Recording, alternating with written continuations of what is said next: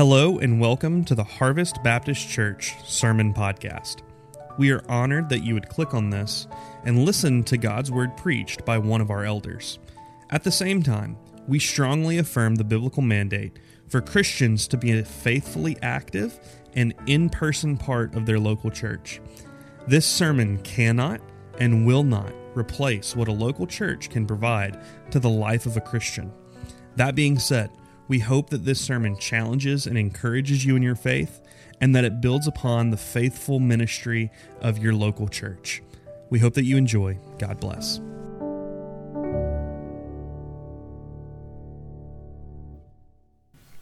Last week, as we covered, as a church making our way through John's Gospel, and we started with this conversation. John's Gospel is full of lengthy conversations that Jesus has, and after this one, you'll see in chapter 4, it's with a Samaritan woman. But here, this one was with a Pharisee.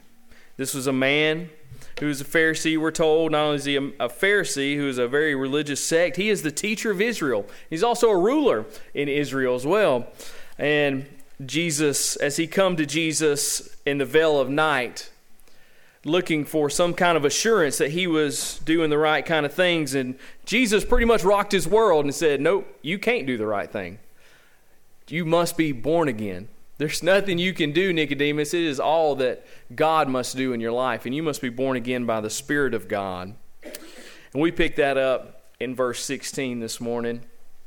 And you all probably remember when you learned this verse, didn't you? You may remember, maybe it was at a vacation Bible school, or you name it, or you probably remember what age you were when you memorized this verse, John 3:16.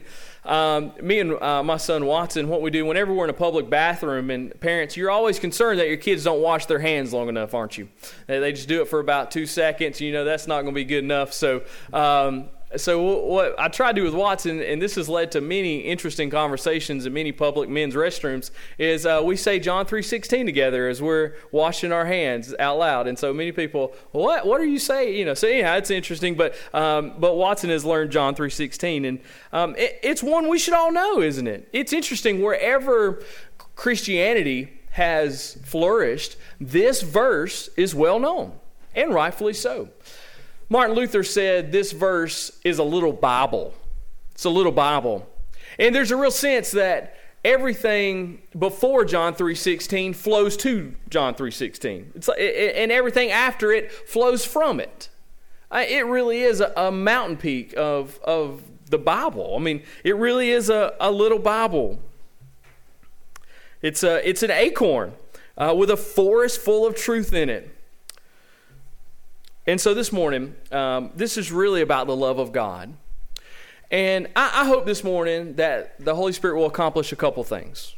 You know, last week, one of our prayers was that if those who are present, if you are not a Christian, that the Holy Spirit would make it plain to you that you're not a Christian. Or if you are, He'd make it plain that you are a Christian. And we talked about ways that you kind of can know that you're a Christian or not. And how you can know if you've had the new birth, if you've been born again.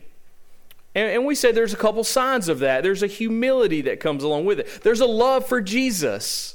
All these things are signs of the new birth. Do you enjoy the gospel? Do you want to be around in part of His church? There's fruits of being born again.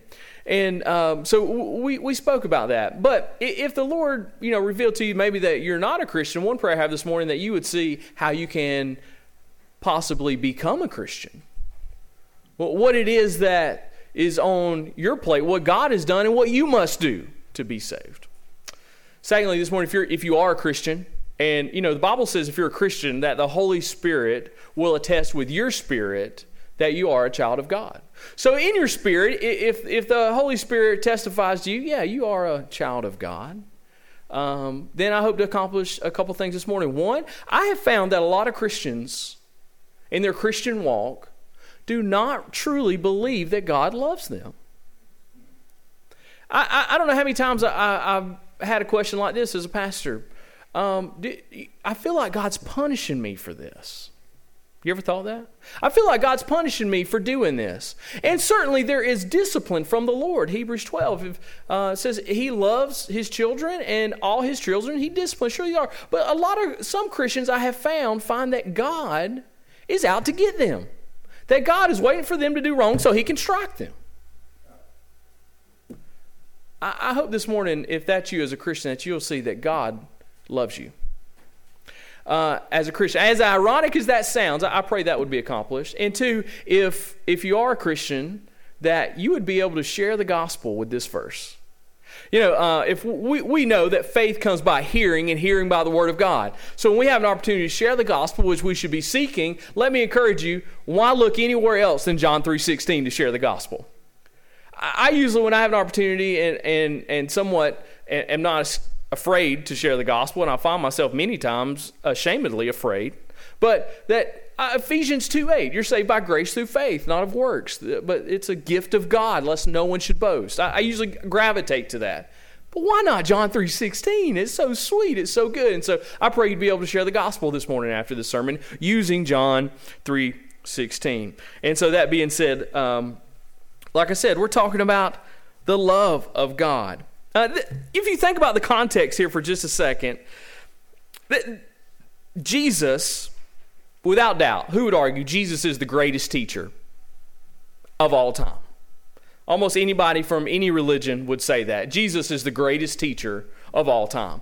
And here you arguably have the greatest teacher of all time teaching the greatest subject of all time, okay, about himself. So this is no doubt one of the greatest verses of all times. And so I've seen a little plaque somewhere, and first, you know the verse very well, but the plaque said, "For God, that's who is the greatest giver, so loved the world." That's the greatest degree. He so loved that he gave his Son. That's the greatest gift. That whosoever believes, that would be the greatest opportunity. Who's to believe in him, in Christ, that would be the greatest attraction. That they should not perish, that's the greatest promise. But they should not perish but have eternal life. That's the greatest certainty and the greatest possession. So no doubt, one of the greatest verses in the Bible is what we're covering here this morning. And so that being said, let us start in verse 16 and let us read down to verse 21. For God... Let's just all read it together. Don't you want to do that? Don't you just want to scream it and sing it? Well, let's not sing it, because I would hate to try to lead somebody in singing, but surely we can read it together. For God so loved the world that he gave his only Son, that whoever believes in him should not perish, but have eternal life. Amen. For God did not send his Son into the world to condemn the world, but in order that the world might be saved through him. Whoever believes in him is not condemned, but whoever does not believe is condemned already, because he has not believed in the name of the only Son of God. And this is the judgment. The light has come into the world, and the people love the darkness rather than the light, because their works were evil. For everyone who does wicked things hates the light, and does not come to the light, lest his work should be exposed. But whoever does what is true comes to the light, so that it may be clearly seen that his works have been carried out in God. Let's go to the Lord in prayer this morning and seek his help and illumination. Father, pray this morning that you would open our hearts, that we might just taste, just a sip of your love, that we might see it in these verses, that we might hear it, that we might feel it, that we might be changed to the image of your Son. We ask it in Christ's name. Amen. Amen. So what do we see here in these verses about the love of God? First, I want to say this. We see the origin. Just a couple things this morning. We see the origin of God's love. We see the origin of God's love. And it says, for God so loved the world that he gave his only Son. Who is it here that's the subject of this love? It's God. For God. This is a Trinitarian verse. After all, we Baptists are rightfully so Trinitarians. We believe in God the Father, God the Son, and God the Holy Spirit. And this is a Trinitarian verse if you think about it. Who when it says, for God so loved the world, he gave his only Son. Who is that referring to? Well, surely it's referring to God the Father. Friend, I think if any person in the Trinity seems to be left out of modern church today, it is God the Father. God the Father. He gave his only Son. Who's the Son? Jesus Christ. And who has Jesus been saying that you must be born again? Who must do this work in your life? God the Holy Spirit. Salvation is a Trinitarian work. And just illuminating the Father here for a minute, this is he who gives his Son. Over and over again in John's Gospel, you hear Jesus saying this, I am sent from heaven. I am the sent one. He is sent from who? The Father has sent him. Who designed salvation? It's God the Father. Who is it that elects? Who is it that designs? It is God the Father. He is the author of salvation. There's sometimes I see this error in Christians that they believe that the only reason the Father loves them is because Jesus twists his arm. They believe, and someone would say it like this, that God loves me because Jesus died for me. God loves me because Jesus died for you. That's not really the case. Jesus died for you because God loves you. Do you see? It isn't like Jesus is twisting the Father's arm saying, you got to love him because I died for him, Father. No, the Father sent the Son to die for us. It is he who gave his only Son. It is God the Father here who is the subject of love. He's the subject of love. Of this love here. And 1 John 3:1, I love that verse. It says, what manner of love is this? Friend, this is a great love. When Jesus Christ, when the light came into this world, it was a tsunami of love. It was a perfect love, a vast love, a boundless love, without flaw, without blemish. It was a measureless love. And 1 John, who wrote this gospel as well, he says, what manner? You can be translated, what nation, what world is this love from? And we're going to see it's not from this world, but it's from God the Father. God the Father. For God so loved the world.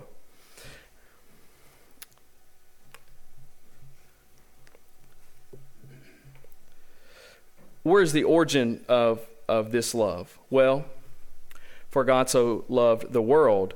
Had a quote here I wanted to read to you. I thought I could memorize it, but I have failed at that. The origin of love is in, of course, God himself. What is the object of the love? Well, for God so loved the world. Well, I had to ask ourselves, what's the context here of John 3:16? Well, he's talking to Nicodemus, and there's been a lot of theological debate over what the world means here. And if you put in Nicodemus's mind, remember Nicodemus is a Pharisee, he's a Jew. What would he have thought when Jesus looks at him and he says, God so loved the world? What would Nicodemus have thought about that? Well, Nicodemus, being a Jew, he believes that God loves the Jews. Especially the Pharisees, but Jews in general, very sectarian. They would believe that, God loved the Jews more than anybody else. That God's love was truly just for the Jews, not for the rest of the world. This is seen in the story of Jonah. Do you remember the story of Jonah? God tells Jonah to go to Nineveh. And does Jonah go? No, he runs the opposite direction. And remember, he jumps overboard and the whale swallows him. Luke, you remember the story? And the whale spits him out where? Well, the beaches of Nineveh. And he goes and finally he preaches, even though he didn't want to.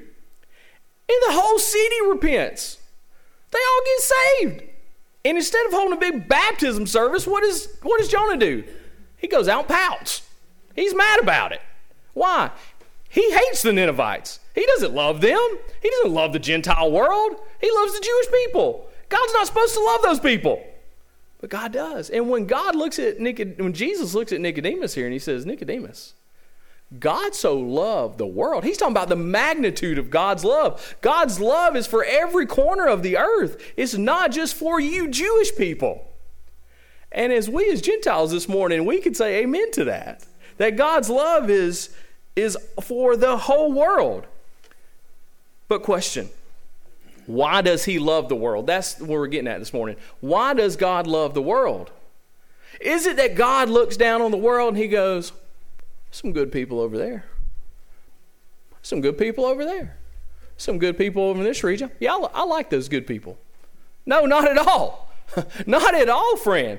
What does the Bible say here about the world? Well, look at it. It says in verse 19, the light has come into the world, and people loved the darkness rather than the light, because their works were evil. The Bible says that the world is in darkness, that the world is workers of evil. What is Romans? All have sinned and come short of the glory of God. The world is in darkness. You ever heard somebody say about their kid? I hear this quite a lot. Some kids on my basketball team got in trouble, and as I coach the middle school team at school, and one set of parents said, my kid's just around he's just got bad friends. Your kid's never the bad kid, are they? Yeah, those are evil people over there. Like my kids, he just runs with the bad kids. He's not the bad kid. No, he's the bad one, actually. He's the ringleader. And friend, we can look around and say, yeah, those are evil people over there, friend, but the evil is right in the mirror when we look at it. And when you got to take the truth about God's word, is what's it say in verse 20? Everyone who does wicked things. You know who does wicked things? Everyone. And all those who do wicked things, and the Bible says if you say you're without sin in 1 John 2, you're a liar. You make God to be a liar. And if you do wicked things, the Bible here says you're evil. Here's the bad news. We can throw that kind of cliche saying away. God hates the sin, but he loves the sinner. Just one problem with that. It's not true. Psalms chapter 5, verse 5 says, God hates all those who do evil. God hates the evildoer. Friend, that's the bad news, because we are the evildoers. We are the ones in darkness. We're the ones who don't come to the light because we hate God. We hate the light. We hate it. And that's the condemnation. That's the world that God loves. God loves this world in darkness that he created, by the way. He gave life to, but now they all hate God because they love evil instead. And that's you and I in our natural state. It's you and I in our natural state. What else does it say about the world? And just to make my point that God hates the world, well, look in verse 17 at the end of it. But in order that the world might be saved through him. He said, God sent Jesus into the world, not to condemn it, but to save it. What's that word? We throw that word a lot around Christianity, don't we? I've been saved.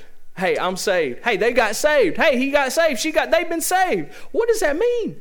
We got to ask, saved from what? What are we saved from? Are we saved from Satan? Are we saved from loneliness? Are we saved from purposelessness? Are we saved from poverty, sickness, disease? No. The truth of the Bible is you're saved from God. Friend, and the word saved means to be rescued from immediate danger. In verse 14, when Jesus talks about Moses lifted up the serpent in the wilderness, so the Son of Man must be lifted up. Numbers 21, all of Israel had turned their back on God, and God sent snakes and vipers to bite them. It sounds worst nightmare to be thrown into a pit of snakes. You know what I mean? Like, what was the old show with Joe Rogan? You know, what was that name of that show? Fear Factor. You know, they put them in like, I'm done. I quit. Like, I'm done. I quit on that one. I fear. I'm out. Okay? That's what God does to his people.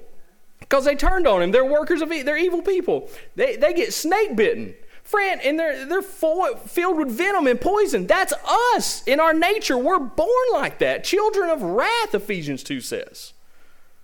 We're snake-bitten people. And the immediate danger that we all have is God. On down, if you read, I'm not going to spoil it for next week, the Bible says God's wrath is upon us.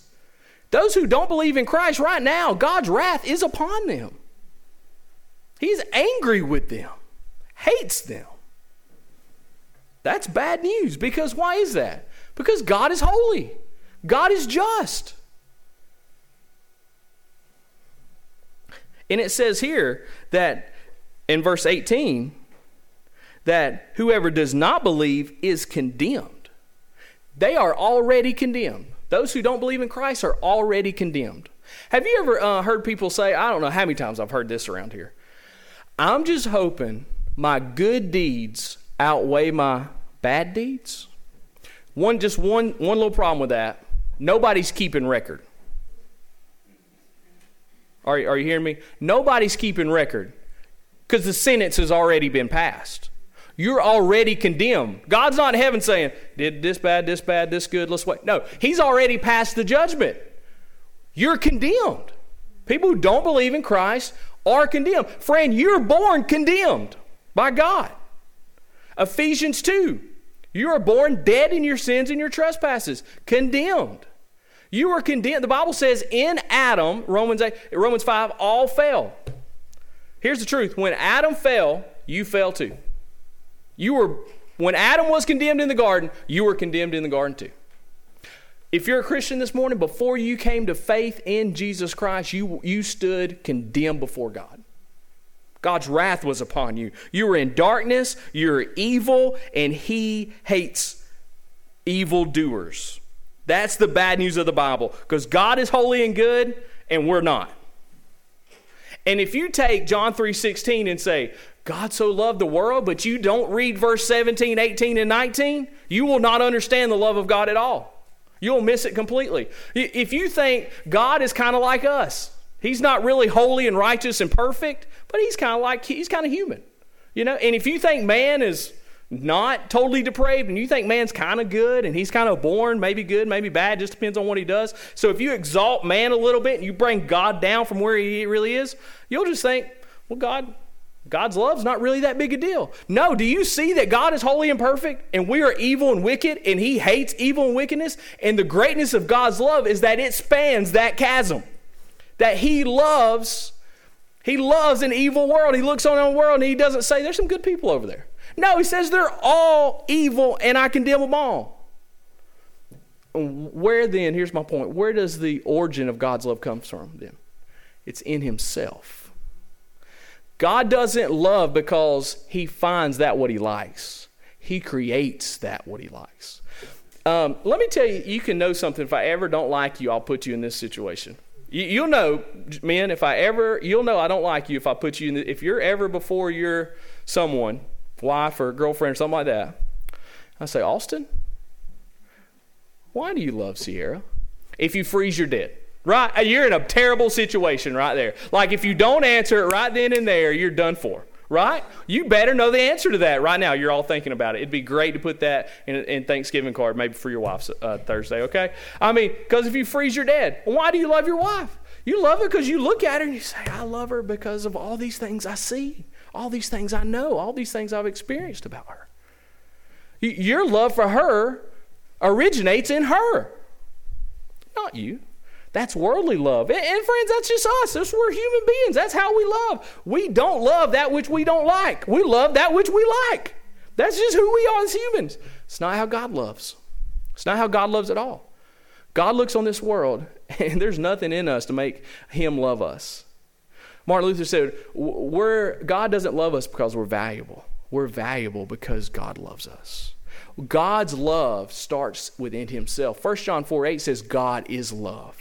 God's love doesn't come from something he sees in us. It comes from his very being. It starts with him. This is love, he says, verse 10, not that we loved him, but that he loved us and sent his son to be a proof. So where's the origin of God's love? It's in God. It's in God. For God so loved this world, this dark world, this evil world, this condemned world. And friend, that's you and I. So that's the origin of his love.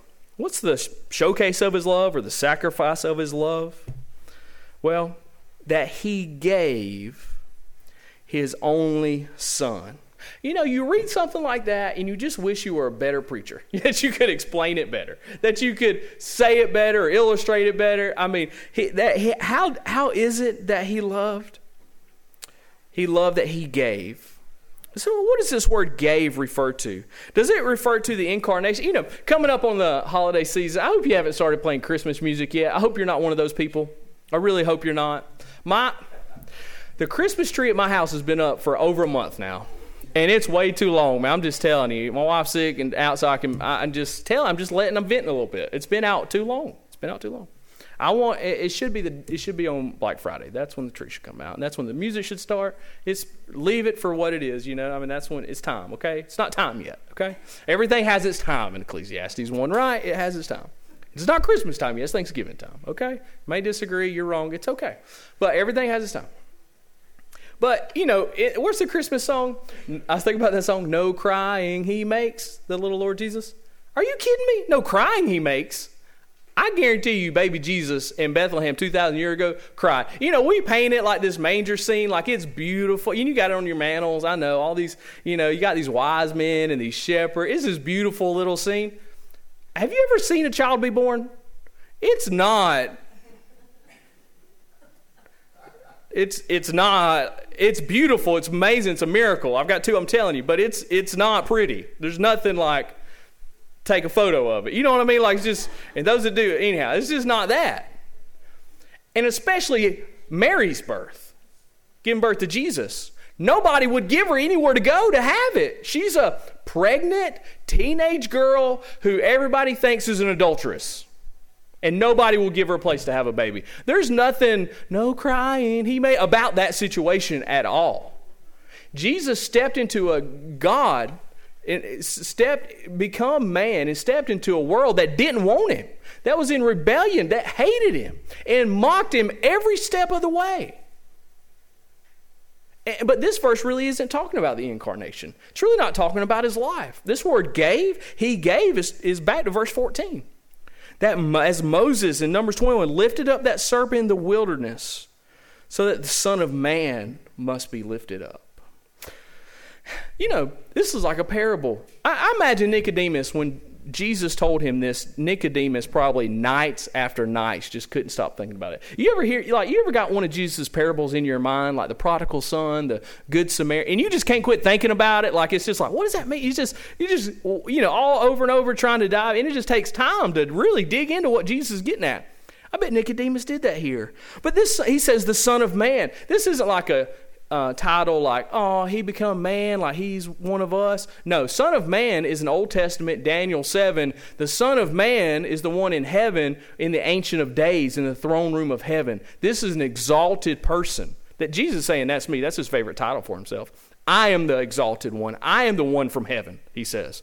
And he says, the Son of Man will be lifted up like that snake was. That snake in Numbers 21, God told Moses, take one of those serpents, make a bronze one, put it on the pole. And it was a sign of the curse. And anybody that looked at it would be healed. Jesus is saying, not that I will be exalted, that I'm going to the cross. I will be lifted up. And I will be cursed. And when he says this is love, that he loved us and gave his son to be a propitiation, that means propitiation means he satisfied the wrath of God. He gave up. Think about it. God gave his only son to be crucified on a Roman cross. Do you know the Muslims will not believe that Jesus is the Messiah because of the way he died? That is too embarrassing. No way could God send his son to die like that, they say. No way. And what does Corinthians say? That the cross is foolish to those that are perishing, isn't it? But it's the power of God unto salvation for all who believe. There was no worser way to die than a Roman crucifixion. A Roman crucifixion was to say to everybody else, if you do like that guy did or that woman did, you'll have to suffer that same thing. It was to deter any kind of rebellious or wrong action against the Roman. It was the worst kind of execution, the most painfully imagined. Jesus went through it. God gave his only son for that. But that wasn't the worst part of his death. The worst part of his death was the spiritual part, that he took our sin upon himself. That the Bible says in 2 Corinthians 5, he who knew no sin became sin for us. He took our sin and he took the wrath of God for that sin. That was what was the worst part of that death on the cross. And here's the deal. He gave his only son to do that. It wasn't, he didn't give an angel. He didn't get, you ever hear people this saying, God owns cows on 1,000 hills and we just need him to sell a cow or two. You know that? I heard that a couple times. It's kind of fun. He didn't send he didn't send a cow. He didn't send an animal. It would have been easier for God to give the whole world than to give his only begotten son. I mean, I'm just going to be real for a minute. I got two of them. Got two sons. And I love y'all. But I ain't giving one for you. Like, I'll light a candle for you. But I ain't giving one of my sons for you. Like, it just ain't. Just ain't doing it. But if I did, I still got one more. You see what I'm saying? I still got one more. And here's the deal. God he doesn't have a bunch of sons. He has one. Unique. The one begotten here means unique. This is the only son. And it's not a son he created. This is the eternal God. John 1:1, in the beginning was the Word, and the Word was with God. The Word became flesh. Who is the only begotten son? What is unique about Jesus? Jesus is co-eternal. John 1 says Jesus created this world. The Son created this world. The creator of this world he sent to it. His only eternal, by substance and nature, God he sent. There's nothing greater he could have sent. And here's the deal. If I was going to give a son, which I'm not, it would be to somebody I really love and care for. You know what I mean? But I'm not going to do that. I wouldn't. He gave it for people who hated him. Romans 5:8. God demonstrated his love for us, that while we were yet sinners, in rebellion, hatred, enmity with God, Christ died for us. That's the gospel. That's how much he loves us.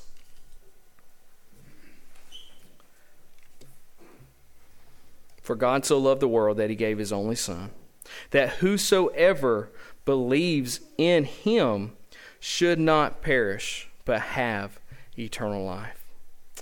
Love that part, whosoever believes. I think about when Christianity started in the Roman Empire, how Christianity grew among the servants, the slaves, the lower class people. I think about how in the 1500s it was the peasants that really sparked the Reformation. It was the peasants.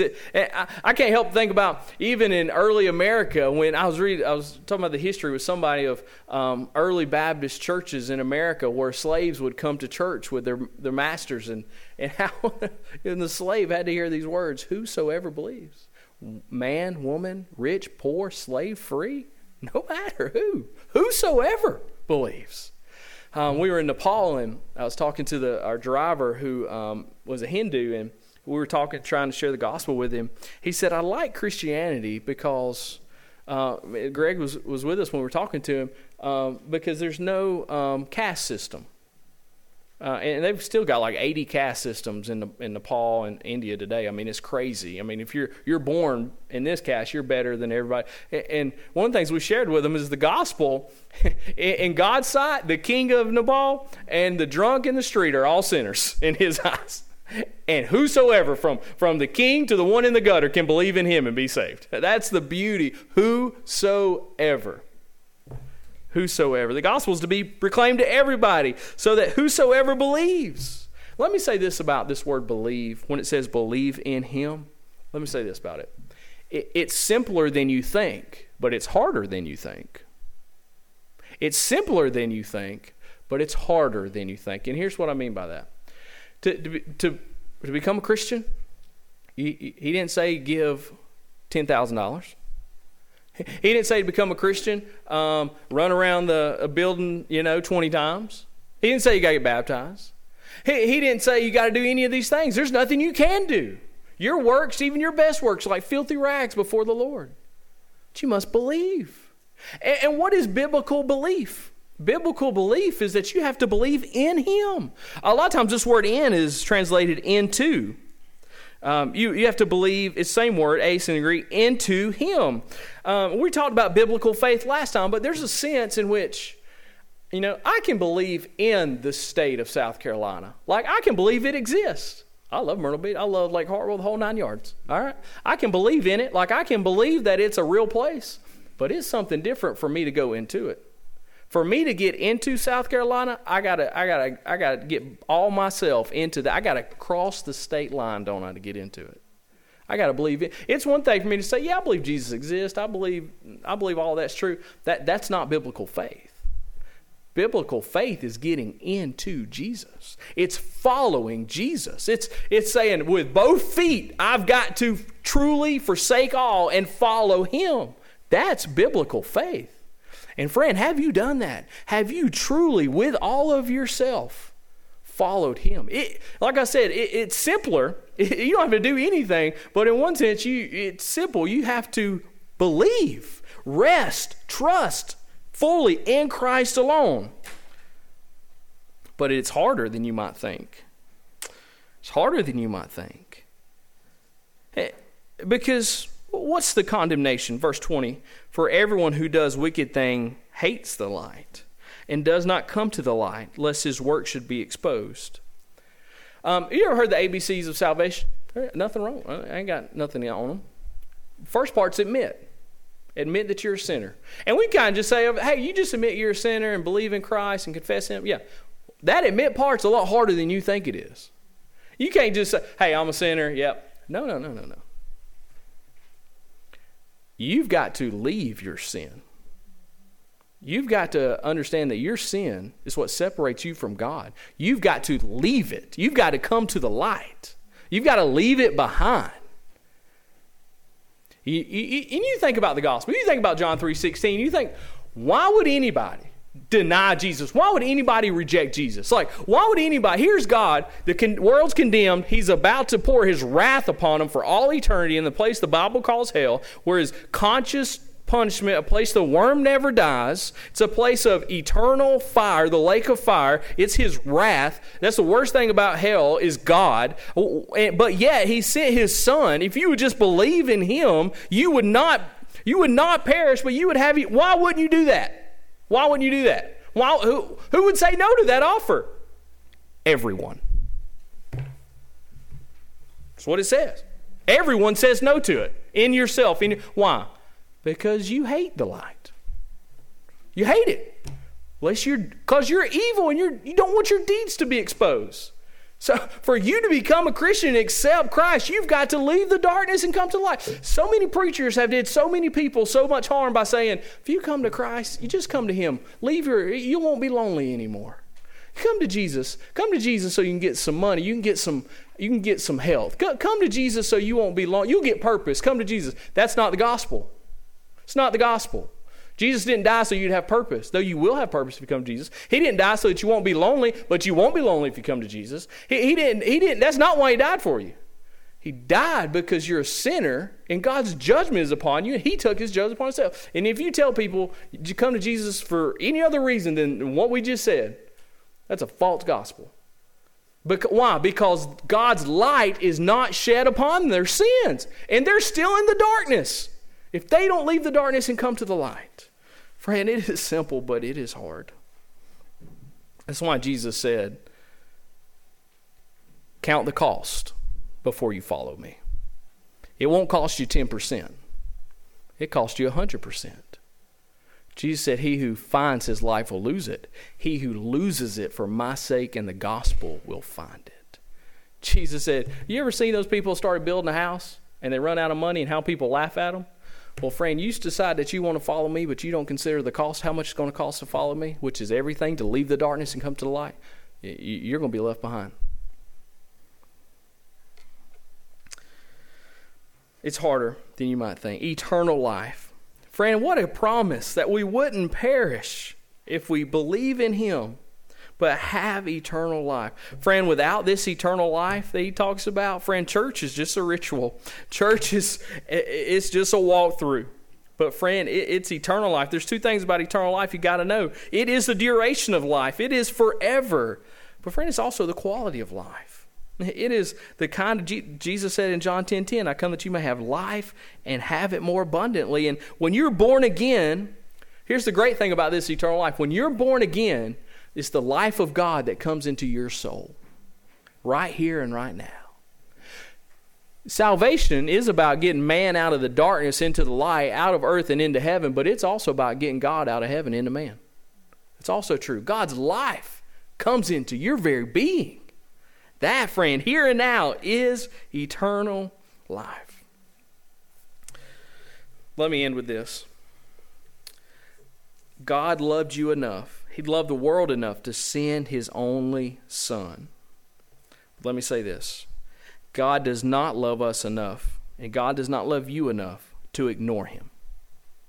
God does not love you enough for you to ignore Him and try to gain access to Him by any other way. The only way we can cry, Abba, Father, is through Jesus Christ. There's no other way. Jesus said, I am the life, I am the way, the truth, and the life. No one comes to the Father but by me. This is the gospel. You think you can share the gospel of John 3:16? You think you can do it? For God so loved the world. And who's God? Who's the world? Holy world, darkness, evil. But despite of all that, He sent His only Son. He gave His only Son. He gave Him unto death, and death on a cross for our sins. That whosoever believes, what is true faith? You got to get in Christ. Got to leave the darkness, come to the light. And friend, you will not perish if you do that. What a truth. But have eternal life. Friend, that's the Bible in a nutshell, isn't it? That's the Bible in a nutshell. Do you believe God loves you? I mean, do you really believe it, Christian? He is your Father. Do you really believe that God loves you? He's not out there, if you're a Christian, He's not looking to spite you. You know what Romans 5 says? If He did not spare His only Son, will He not freely give you all things? If the Father loved you enough to give His only begotten Son for you, He has nothing else to hold back from you. He wants to give you everything. The Bible said the meek shall inherit the earth. We are children of God, co-heirs with Christ. Today, if you've never believed in Christ, if you've never truly got in Him, don't leave this place today without talking to somebody that was up here on this platform, without talking to me, Pastor Alex, Pastor Chris, Miss Amy. If you'd rather talk to a lady, Brother Jeff, talk. We'd love to share this gospel. Father, thank you.